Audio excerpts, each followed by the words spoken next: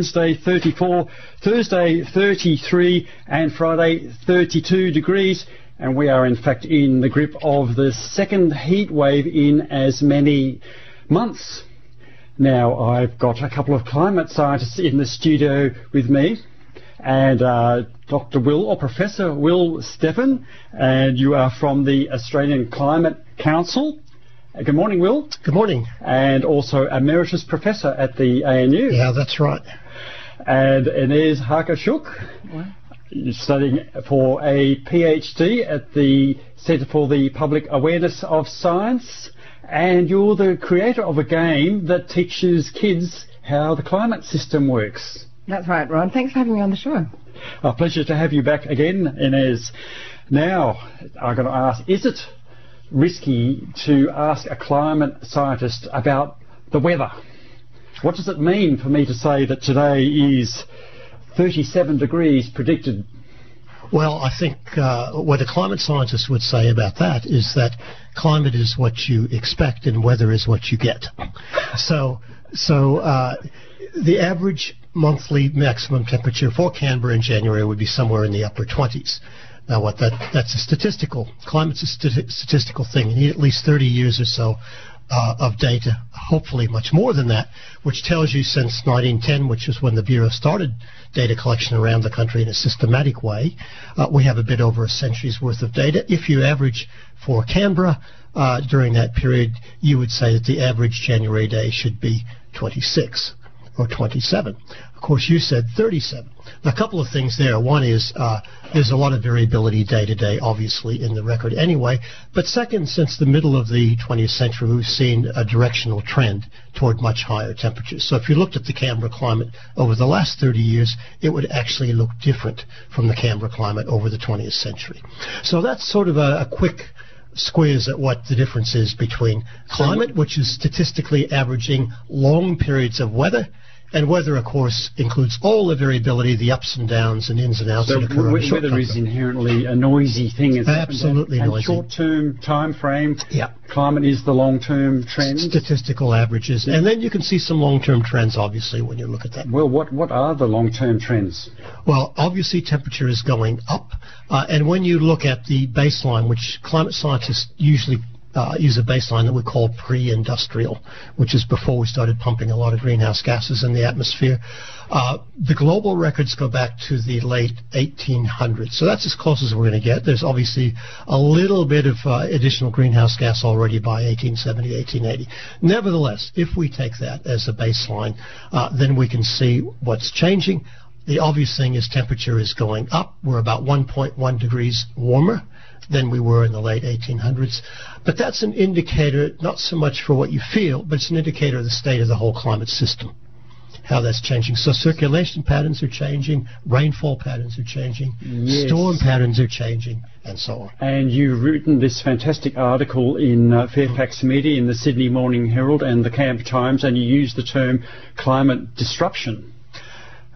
What does that mean? Well, look, first of all, I have to say I pinched that term from a colleague, John Holdren, who was the science advisor to former President Barack Obama in the U.S.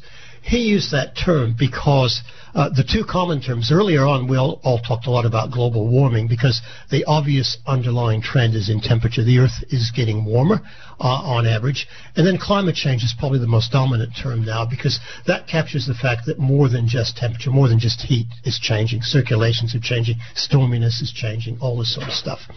But change, it can be interpreted in many ways. Things change all the time. People's lives change and so on. And it's not a terribly descriptive term in terms of what's actually happening to the climate system. Because the climate system for about the past 12,000 years has been relatively stable compared to longer-term changes in the climate. So what we're seeing now is not just changes, we're seeing patterns that we've gotten used to. We've developed our cities and agriculture around. Those patterns are now being disrupted. You can see it in the southern United States over the past few weeks where they've seen a big disruption to what their normal weather is like. And the disruption relates to so-called tipping points. Now, Inez, you wrote a couple of columns for us in our Ask Fuzzy, and a tipping point is really inherent into the concept of disruption. What is it? Can you give us an example? Well, yeah. Well, I think in this case we're seeing this is really a climate system which changes the weather. So we have oscillations over around the higher northern and higher southern latitudes, and they usually follow a kind of a wiggly path, but they're going very much outside of their wiggly path, and they're starting to look like very, very strong waves. So those waves are now, kind of going down over the United States, and they go down over the United States because of the large landmass, as I understand. Is that correct, Will? That has something to do with it, yeah. Yeah. So they're going down over those areas, and we expect them to go over there. So we're going to have these very, very extreme temperature changes over the U.S. in winter, which then, a lot of people say, no, climate change is not happening because it's so cold. It is winter, So I think, those oscillations are really driving that. And also over Australia as well. Yes, well, the cold in the US at the moment, Will, you refer to this in your article. Yeah. It seems counterintuitive, doesn't it? So we say, we have global warming, and yet we have this incredibly cold spell of weather in the Northern Hemisphere. What's going on? Well, as it has said, the normal tracks around the North Pole of this very cold air are being disrupted, are breaking down. And the ultimate driver of what's happening there is a temperature gradient. In other words, there's a gradient from the very warm equator to the very cold pole. And that actually forms tracks, circumpolar tracks, constrains it around close to the North Pole. What's happening, though, is that the Arctic area is warming at twice the rate, global rate, and a bit more than twice the rate of the equator.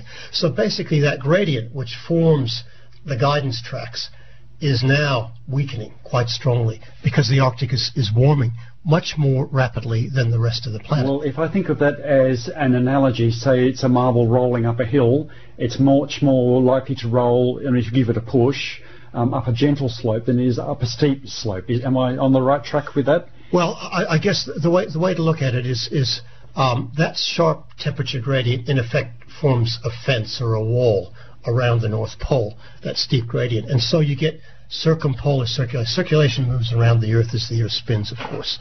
And so that, if you like, that wall, that atmospheric wall, keeps the cold air up around the pole and keeps the warmer air to the south.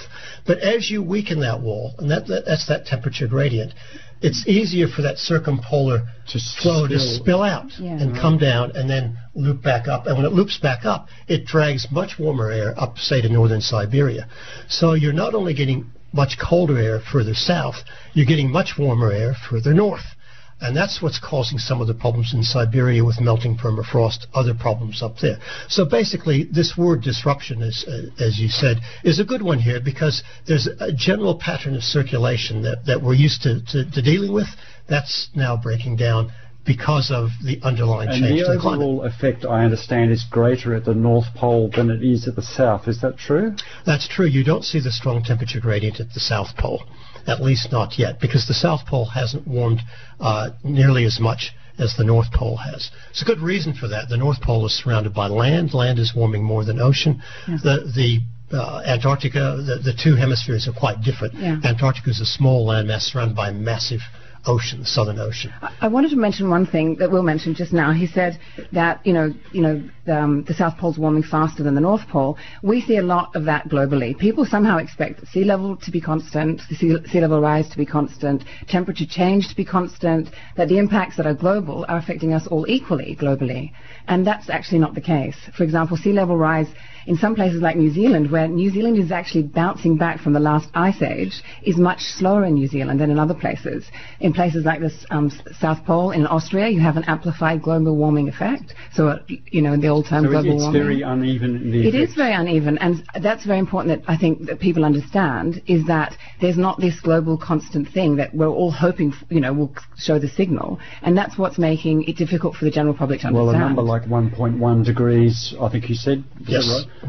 That sounds like it feels like a gradual increase, but that's the signal. That's the overall signal, rather than what we're all experiencing regularly every day. Stuff. Yes. But the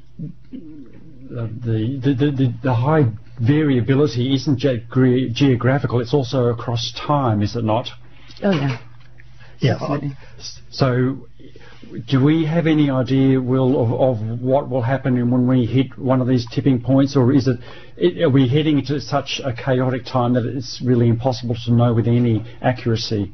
Well, it's an area of active research, and we're learning more and more very quickly, but there still is a lot of uncertainty, and I think because there's chaotic behavior in complex systems, we'll never know for sure when these tipping points might fall over. And a probably more important thing is we don't know how they interact with each other. We're just now starting to talk about what we call tipping cascades, where one tipping point can influence another tipping point. A good example of that is changing ocean circulation in the North Atlantic, then transmits that signal down through the Atlantic to the Southern Ocean, and that can affect ice shelf stability in Antarctica. So we understand a lot of these processes yet, but there's a lot more we need to know about how vulnerable, at what level of climate change will you start tipping various points. It's interesting how complexity rapidly escalates. So I play a little game on my tablet, and it's a simple one of little towers of bubbles, little balls, and you pull out the balls and you watch them all fall. Now the rules for that game are incredibly simple. There's only about 2 or 3 rules that drive the whole system. But my puny little brain, I find it extremely difficult to predict exactly what that simplistic system is going to do. But the climate system, the Earth system, is like vastly orders of magnitude greater.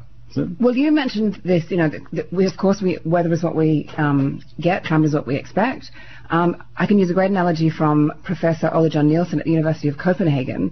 When he's talking to students, he describes this. He says it's like going to a basketball game, and you're standing on the sidelines and you throw a basketball into the middle of the court, and within about 3 or 4 seconds you can predict where that ball will land. And that's basically what we do with our weather. So we have a forecast of now up to 14 days. And we can do that with our climate. It's like saying, in 30 minutes, where will that ball be on the court? We know the rules. We know there are certain criteria, certain values that all go into that game, but there's no way at the moment for us to be able to predict, for example, how will the temperature in that room affect the placement of that ball? All those very, what seemingly insignificant things all play up to Well, even if you took the players out of the court and you chucked, say, a golf ball in and gave it a hefty swing, and trying to predict where it would go would be really hard. Changing the rules in the middle of the game. Yeah, that's a really nice analogy. And there's another one I've heard too, and that's if you're in Rome and you're at the edge of a crowded piazza, and you want to get to the restaurant on the far corner. This is filled with people all moving about. You can actually predict the first few meters of how you're going to go, because that's determined by the immediate position of people. You can also predict the end point, because I'm going to get to that restaurant. I'm hungry and it's a good restaurant. But there is no way you can predict how you're going to go through there. So the analogy is we can predict a day or 2 or 3 or 4 now in the weather because of the antecedent conditions affect where we're going to go. So that's the first few meters you move off the edge of the piazza. We can also predict what the climate's going to be like 2 or 3 decades from now because of the inertia already inbuilt from our emissions. But we can't predict how the weather and climate's going to go to get there. We can predict the general trends in the long term. Yep. But not the fine-grained stuff. That's right. So this intermediate-term prediction is a real problem in climate, and of course the IPCC tried to tackle it in the last report. It's difficult to do. So just because you can't predict the weather 3 or 4 weeks from now doesn't mean you can't predict what the climate's going to be like in 2 decades, given the overall drivers. Great analogy. I like that. Here on Fuzzy Logic, that's fuzzy logic indeed. Yes. Our logic is fuzzy, but our science is clear. Professor Will Steffen from the Australian Climate Council, and Inez Harker-Shook, who's also studying climate science and how to teach it to people here on Fuzzy Logic. We might break to a short track, and when we come back, I just want to ask you some basic questions, Climate 101. If I were to come into day 1 of your lecture, Will, and you would say this is how the climate system works. Okay, day 1. Here I am in your lecture. What's the main elements of climate? Yeah, well, I think I'd start off by talking about how the Earth system works in terms of the energy at the surface of the planet. because that's a key component of any planetary system. Not just the Earth. The Earth is really quite interesting because we have life on Earth, and that affects our energy balance and our climate. But that's the key point is that over long periods of time, by long I'm meaning like the Holocene, the last 12,000 years, the planet's pretty much in balance in terms of energy. And you get the seasonal shifts, you get circulation shifts and so on, but that's all within a framework of a fairly constant amount of energy coming in, balanced by the energy going out. That can be thrown out of balance by a number of things. It can be thrown out of balance by a meteorite strike, and I think Inez is going to talk about subtle changes in the Earth's orbit, which affect how much and where solar radiation comes in, can also upset that energy balance. But internal features of the Earth are quite interesting. They can also upset the which balance. Is what we as humans are doing right now. We are part of the Earth system, and we are upsetting that balance by putting heat-trapping gases into the atmosphere. Well, that's as simple as that. Really. That is a major change of thinking, isn't it? Because if I go outside, the world seems like a really big place. If I look up at the sky, it seems a long way up. And it's about 30 kilometres or thereabouts to the edge of the edge of space, I think, roughly. Well, it's 400 kilometres about. But then again, we're talking about very, very, very trace gases escaping. It's the gravitational pull of Earth that we'd consider the surface of Earth if you're looking at it from astrophysics point of view. Okay, well, but the Earth seems such a big place compared to human. How can I possibly be changing? And even though there's lots of us now, how can we be doing that? Well, it turns out there are now 7.5 billion people, and by the time we finished our show today, there will be about an additional 12,000 people on the planet. So crazy, yeah. Surely that must be a major effect. There's so many of us consuming so much and emitting so much that we now have this effect. Yeah, a few years ago, a small group of us decided we would actually try to look at that question in some detail. So we published a series of graphs of what we call a human enterprise, 12 of them. So it's our resource use, it's our population, it's our energy, and that sort of thing. What came out of that when we split it up into three groups of humans? The wealthy, 18%, OECD countries, Australia, New Zealand, Europe, USA, etc. The emerging economies, the big ones, the big guys like China and India and so on. And then the mass of countries where people are still pretty poor. We said, is population the real problem? The answer really is not population, it's a secondary factor. The biggest factor is consumption in the OECD countries, by far. So 75% of the global economy, and consumption relates really well with GDP, for example, 75% of the global GDP is attributable to 18% of the population. There's huge inequalities in the human part of the Earth system. A figure I've heard, tell me if this is roughly correct, Will, that the impact of myself on the planet is roughly 100 times that of somebody who is living in a poor part of the world. I mean, maybe it's a rubbery figure, but it would be something like that. You would probably order. See that. Yes. So we were looking at averages over all that. We didn't actually do the ratio, but I think what we said was what fraction of the global consumption occurs in what groups of people. And about 75% of the consumption occurs in the OECD countries, 18% of the population. So that gives you an idea of how imbalanced it actually is. In internal factors emitting carbon dioxide and methane and other greenhouse gases. Oh, by the way, Will, you talked about the terminology that was used. I have a sound clip from the movie Soylent Green, starring Charlton Heston, no less, National Rifle Association, now the late. But anyway, in that movie, his character has a piece of dialogue and he says, the greenhouse effect. We don't call it the greenhouse effect so much, but I think that's like a primary mechanism rather than the outcome. Do you use that term still?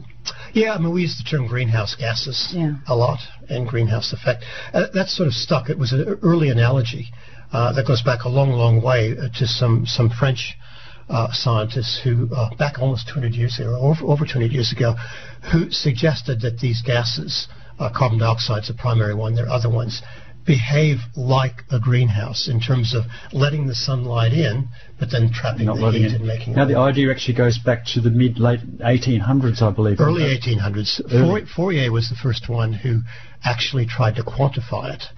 And it was around 1824, I think, if I'm not mistaken, that he actually published a paper that made a stab at the fact that these greenhouse gases are actually going to heat the Earth if you increase their concentration. Well, now, of course, our problems are all due to changes in the Sun and the Earth's orbit and the so-called Milankovitch cycles. And is that true?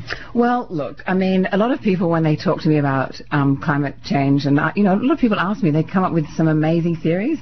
One of them I heard recently was that the Earth is slowly moving closer to the Sun because of the gravitational pull of the Sun. One of the things I have to say is that these things are well understood by scientists, and it's not just a bunch of climate scientists. Climate science is broken down into lots and lots of different fields that are very, very very precise, very remote niches, if you can put it like that. And so we do understand, Earth's position in our solar system, and we understand it very, very well. Of course, there are, as we constantly repeat, there are parts of that are not, that are small little aspects of that which need clarification. But the major effects of those things are very well understood. So there's a little bit of chaos in the orbit of the Earth around the Sun, but it's pretty minor. Yeah, well, we came up with this Serbian researcher who, I think it was over 100 years ago, he worked out that we weren't sitting, that the Earth, we knew already that the Sun was at the center of our solar system, but we weren't sitting, equidistant on both sides from the Sun. So there was a slight little, not really an egg shape, but an elliptical rotation that we made around the Earth. And of course, as we get closer to the Sun, right, because of the pull of gravity, we go a little bit faster, right? So that's one factor. That's one factor. Also, Earth is not sitting, north-south as we see it. We can say it's in relationship to the stars. And it also has a tilt as it goes around. And that tilt, of course, puts Australia closer to the Sun, which is why we have much hotter summers. And that closeness is, is about 5 million miles. And that might seem like a lot, but it really isn't. And that's why, our hemisphere is actually warmer. And then there's also the wobble of the orbit slightly.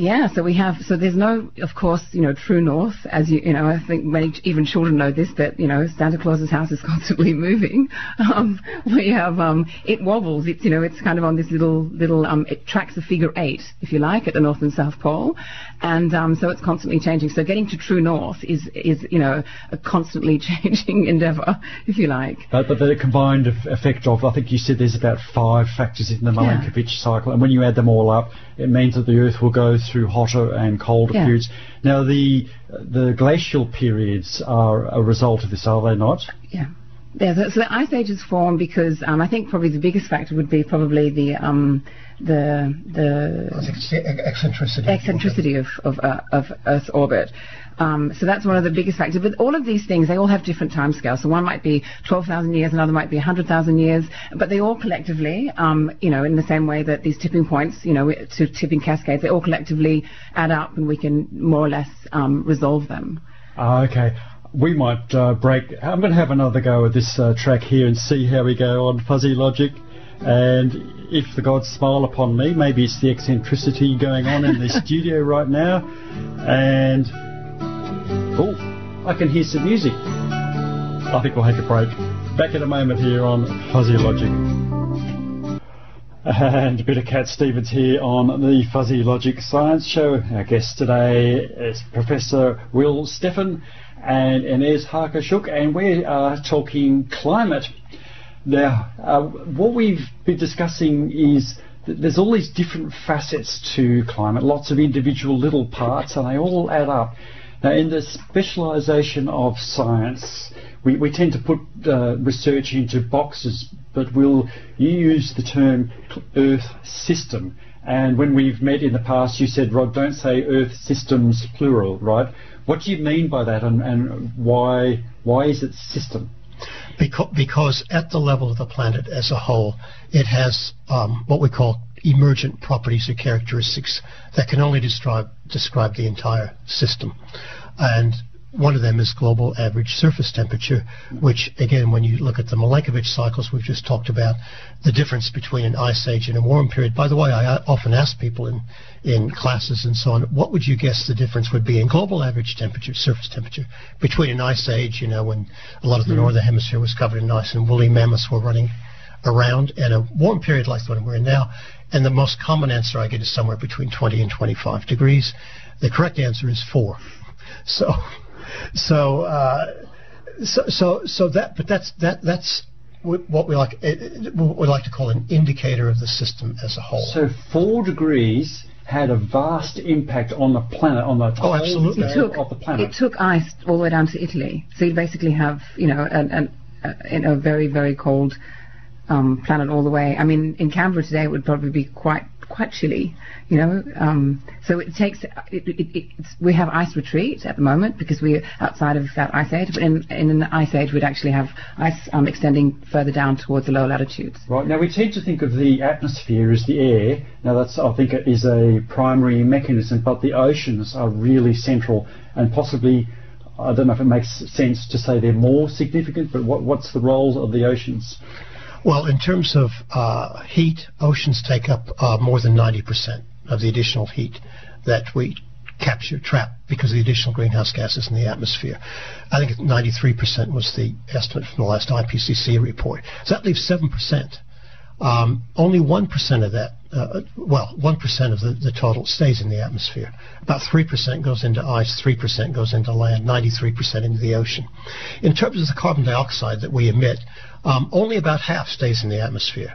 That other half is distributed roughly equally between the ocean and the land. So the ocean is very important in that it takes up about a quarter of our emissions, takes up the vast majority of the extra heat that's being trapped at the Earth's surface.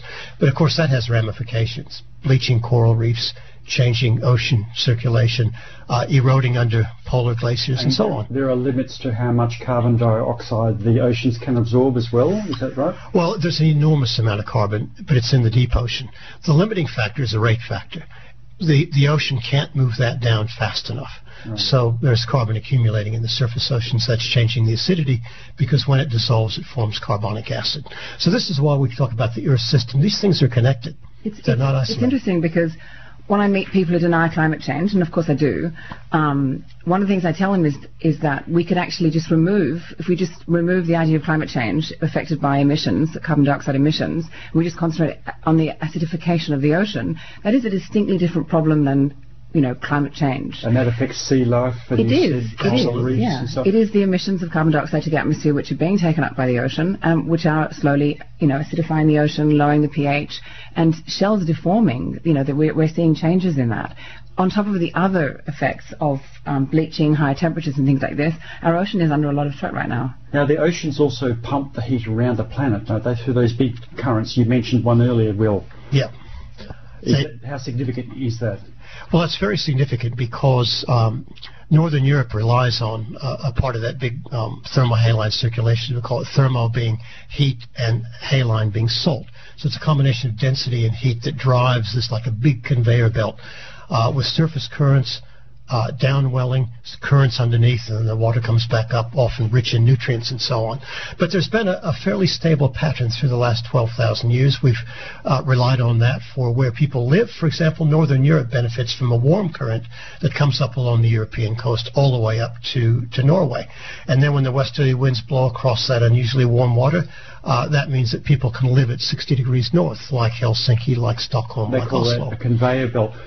So it goes from the Gulf of Mexico right up to Europe. Well, it goes up from the tropical Atlantic all the way up along the Western European coastline between Greenland and Western Europe. What's the likelihood of that itself being disrupted, of that system switching off or breaking down? Yeah, there's a lot of concern about that because the two factors that drive that circulation, the salinity, in other words, how much salt is in there, which densifies the water and helps it drop, which is sort of the big pump at the top of that. That's actually freshening up because we're losing water from Greenland, and that's fresh water being poured from the ice on Greenland on top of that.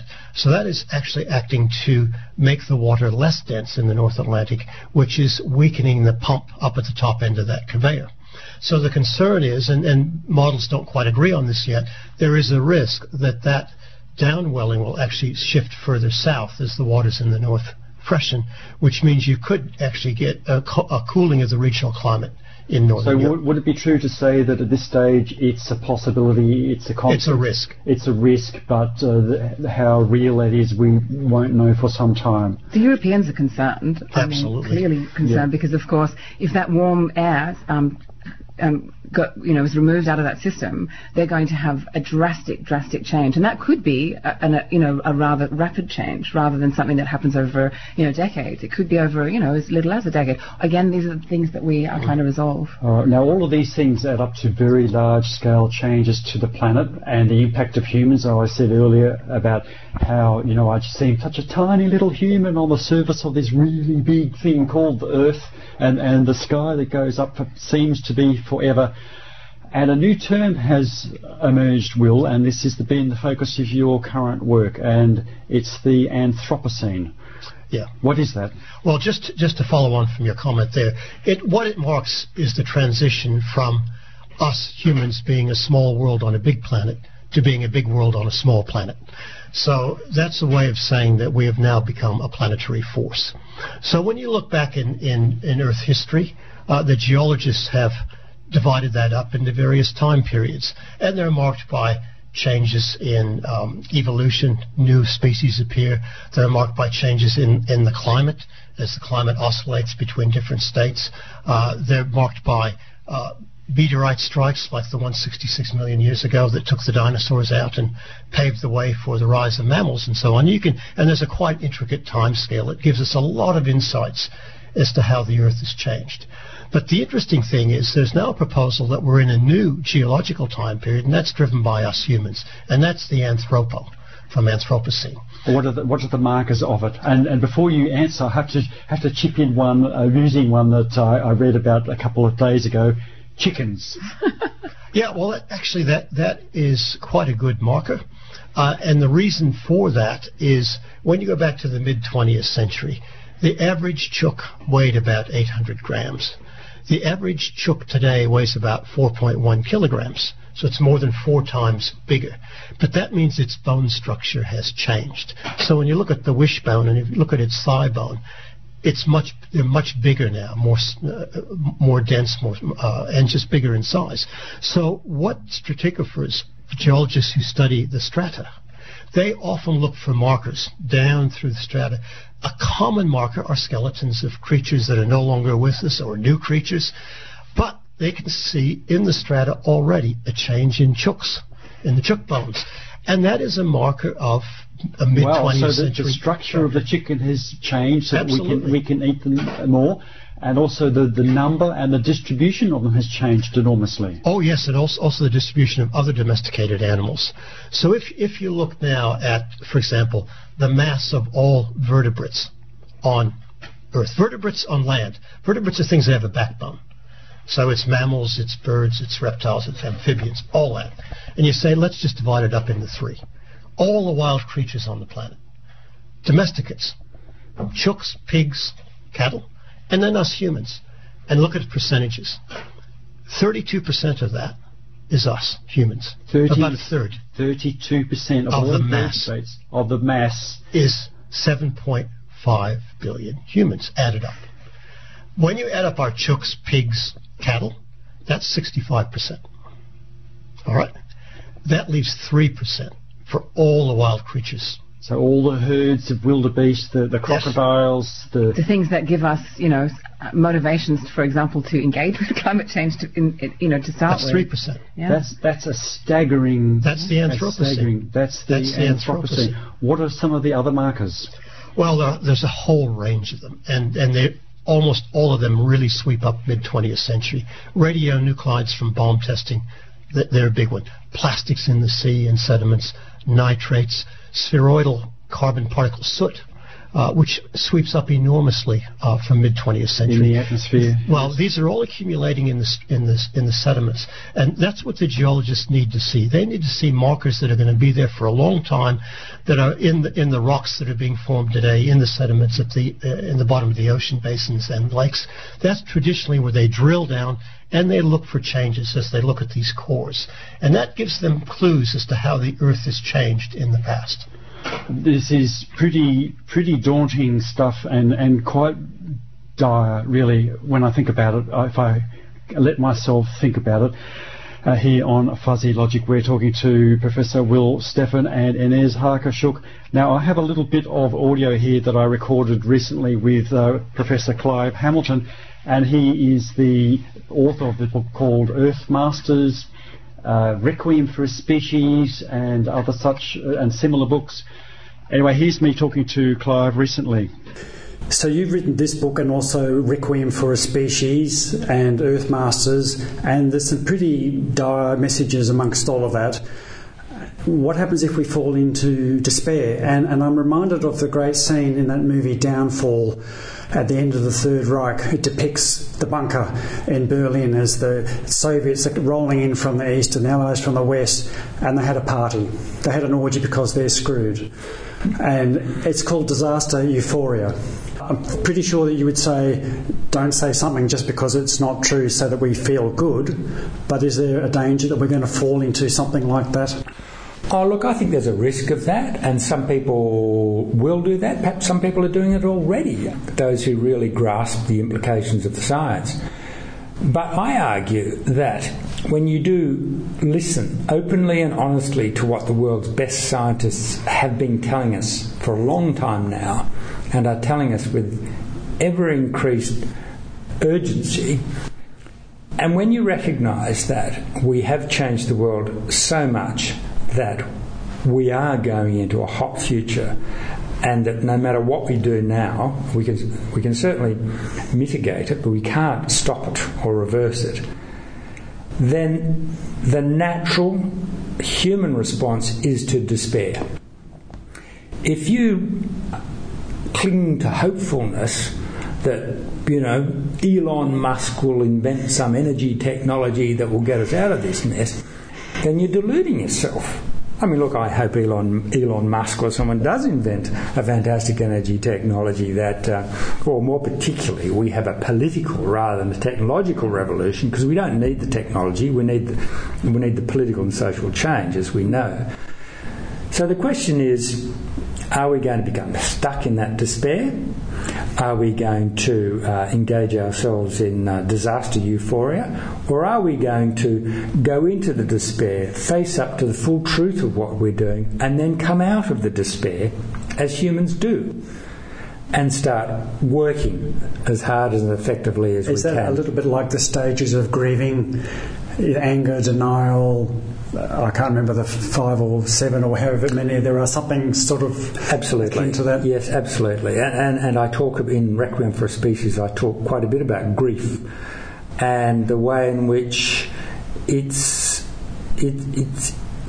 many people are grieving for the future. When the book came out, a lot of people were very shocked and kind of didn't want to know about it. When I say people, I mean environmentalists and some scientists. I was rebuked vigorously by an ecologist at a writers' festival I went to when the book came out, who took me aside and lectured me on how this was irresponsible to write this book and I should be giving people hope. And I said to him, "What? So you think we should lie to people?" "Oh, no, I don't believe that." "Well, let's treat people as adults. Let's treat them as though they can deal with the truth. And if the truth means we grieve, then so be it. But, as you're suggesting, Rod, grieving is a process that has stages, and we come out of it. Doesn't mean we get over it and suddenly become happy and the same again, but we get through it and we start dealing with life." Well, Clive, you manage a wry smile as you speak, but how has this affected you? How do you feel in the face of all this? What day is it today?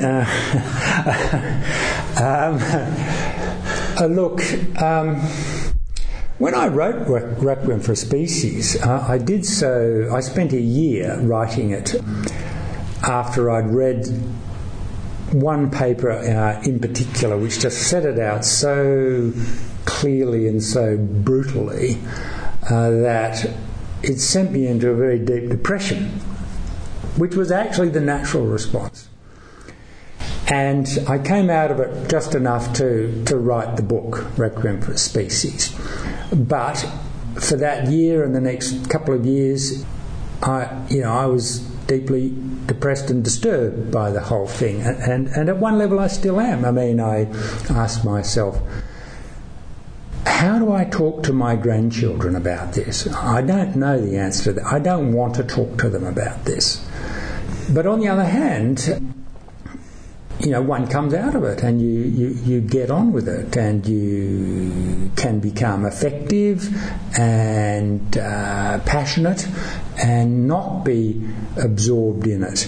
I do know people who have become absorbed in it.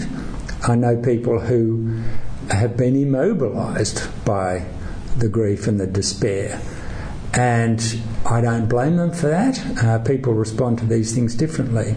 I'm more worried about those people who have flashes of despair because the truth comes and hits them, but they immediately suppress it, close it off, and carry on as if everything is all right. I don't think that's the responsible way to respond to the facts. And we're talking to Professor Will Steffen and Inez Harker-Shook.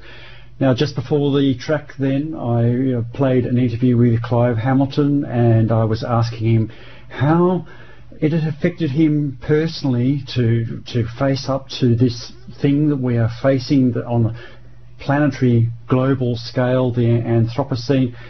Now, will you remind me of a policeman or somebody who sees trauma every day, and you are up close, in fact you both are, up close and personal with the reality of what is happening to the planet. Just quickly, from a personal point of view, like I look out and I say it's a hot day, it all seems fairly abstract, but it's much harder for you to disconnect from that. How does it affect you? Well, I think one of the things one can do is start doing something that starts attacking the problem. So one of the things, and the old adage, think globally, act locally, comes into play here, because one of the things that I've really enjoyed doing is working in an advisory role with the ACT government here in Canberra on actually tackling this stuff. And you start with bite-sized pieces that you can do, like getting carbon out of the energy system. And over the last decade or so, the ACT has achieved that.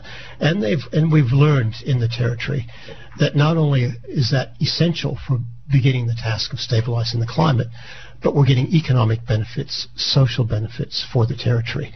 So it's a real positive message. So I think the only point I'd make there is, instead of wringing your hands about it, there are a lot of things that can be done now that are becoming more viable, that are becoming cheaper economically, that we can actually start moving on this. It's eating the chocolate elephant one bite at a time, but focusing on things that you actually can do, rather than drowning in the stuff that you cannot do. Yeah. I mean, one of my hobbies is climbing mountains, and you don't instantly jump to the top. It's one step at a time. But if you don't look at that impossibly high target and say, I'm going to start taking that step, and I'm going to pace myself, and I'm going to get there, you'll never get there. So that's what you got to do. But did you go through a period when it dawned on you? Do you remember a time in your life? When did you first become aware of the depth of the situation? Well, I think it's when I was working up in Stockholm, Sweden, as director of the International Geosphere Biosphere Program, which was, I think Inez was talking about that earlier, there are masses of different types of scientists who are involved in this. And so my job was try to pull all that together in the program. And that was the first time I really saw what was happening in the ocean, what was happening in the air, what was happening in the land, what was happening to the ice on the planet, what was happening to sea level. And then the interesting thing is we had to start understanding us, Homo sapiens, which is fascinating. What's happening to our societies? What's happening to our value systems? All that sort of stuff is part of the Earth system. So that, I think, was when I really started saying, wait a minute, this is a really complex problem, and we're only ever going to get at it if we understand the Earth as a system, including us, including understanding us. Okay, there's the technical aspects, there's the climate system, the way the ocean currents work, the greenhouse gases and so on, and then there's the human system, the psychology of people. Now, and there's one of the things that Clive said in the interview just now was hope, and it still resonates with me the way he said the word. We have to give people hope. He got rebuked by this person. What's your take on hope? I agree with him. I think it is a really complex problem. I think we all recognize, at the moment we encounter it, we recognize that this is a threat. And some people do shut down. They refuse to acknowledge it. They deny it. It's the kind of a gut reaction. You're facing something that is, our instinct is to fight or to run, fight or flight response. And I think there are a lot of people who are willing to fight. And I think what we mean by fight is not necessarily to stand there with an ice cube against this huge phenomena, but to actually look at it as a way that there are lots of things inside the human behavior aspect, which is very much a part of my research, where we can see that we can improve our lives, not just improve our lives by, I'm not asking anyone to get back into a tree, and wear some animal skin. All the value add things is what you mean. But that's what they are. Nobody's asking us all to become, Birkenstock wearing hippies, although I really like Birkenstock wearing hippies. But we're asking you to move to a common sustainable future, which could have all of the lovely things that we have today, but they also they don't have a long-term global future price on our children, our grandchildren, and other species. I mean, thinking there are 3% of others other than our domesticated species in ourselves is, for me, a really good reason for doing all these things. If you love animals, there's your motivation right there. That's where you stand up and say, no, this is a problem I want to get behind. Well, I have to make a small confession here, live on public radio, and that is I'm writing this book called Renewing Australia, and it's about how we tackle the people like yourself, Inez, who are tackling this problem in their own way. And I've only just ordered solar panels for my roof. But guess what? I paid $6,000 for 6 kilowatts. Now, a friend of mine paid $20,000 or $30,000 or more for an off-grid system, so that had batteries as well, and his system is 1.5 kilowatts. So there you go. The cost of solar is just absolutely plummeting. Yeah, but another thing too is let's just remove the guilt equation out of all of this. Let's just think about the things we accomplish rather than the things that we don't, because I think we dwell too often on what Mr. Jones is doing down the street and the terrible, pollution that he's doing, instead of going, what can I do?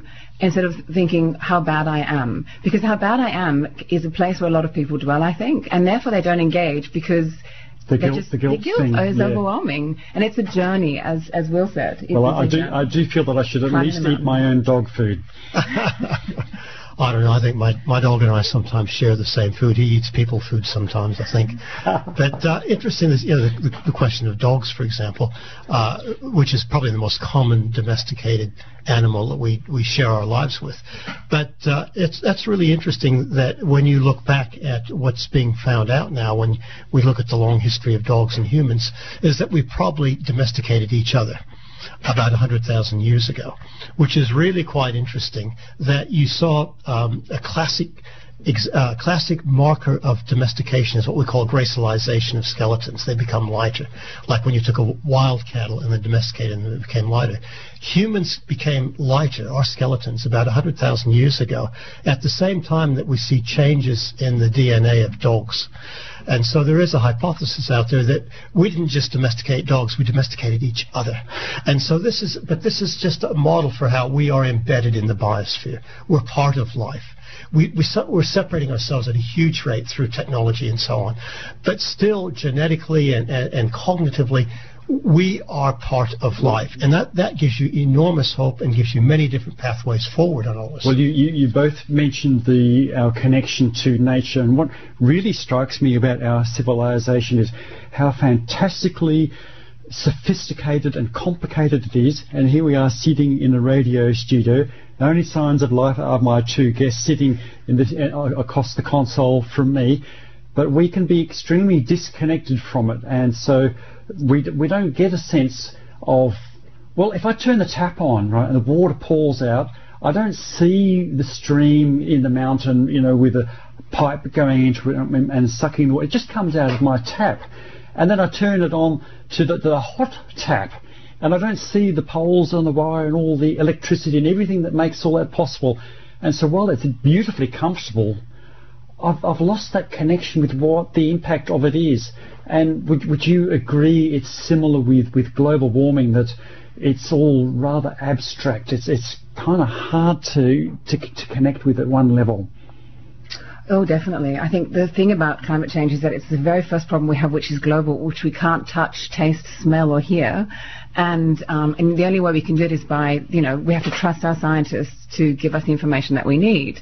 So I do think that there's this intangible threat that we can't quite get our heads around. So I do, and I also think that the other problem, as we mentioned earlier, is that this idea of the nature deficit disorder. We've removed ourselves from nature. But I defy anyone to stand on the edge of the ocean and not be moved. That's within every single one of us. Or standing on the top of a mountain. That mountain might be hard to climb, but you just have to turn around and face that view, and there's not a person on earth who's not moved by nature. It is the most important thing for us. It keeps us well, and it keeps us alive. So if we can just hold on to that, we are going to go into a sustainable future. What's your take on that, Will? Well, I would agree 100% on that. That's exactly what we need to do. The one thing I would say is the way you can make climate change tangible is the fact that there is a relationship now between climate change and extreme weather events. There are many lines of evidence to say they're getting worse because of climate change. You can feel a 40-some-odd degree day. Well, the heat wave that we are currently experiencing right across the eastern seaboard of Australia, for example. Yeah, and the Australian Open tennis tournament. You see, world-class players like Rafael Nadal saying, "Hey, we can't continue trying to play tennis in temperatures like this." 64 degrees in the stands. I mean, that is an obscene... That's ridiculous. And so if you go back to the Australian tennis tournament 40, 50 years ago, people wouldn't even think about that. It didn't happen. So that's making climate change makes it tangible. You feel it. Now, just a very quick question. I should have asked this earlier, but I was listening back to an interview that I recorded with a climate scientist in 2008. And he thought that we were committed to 2 degrees of warming. How likely is that? Well, I think that we can still cap it at 2 degrees, but we've got to start moving fast. We use what we call a carbon budget, how much carbon we can burn, and you can stay within that, but it requires really fast changes, not just in technology, but in values, politics, ideologies. That's probably a good note on which to end our discussion today. Get your backsides off the chairs, people. Do stuff, and it just could be a small little thing you do yourself. And it's been a great pleasure to talk to you both. Professor Will Steffen, thank you very much for your time. Thanks, Rod. Thanks, Rod. And Inez Hakashuk. And don't forget to check out your column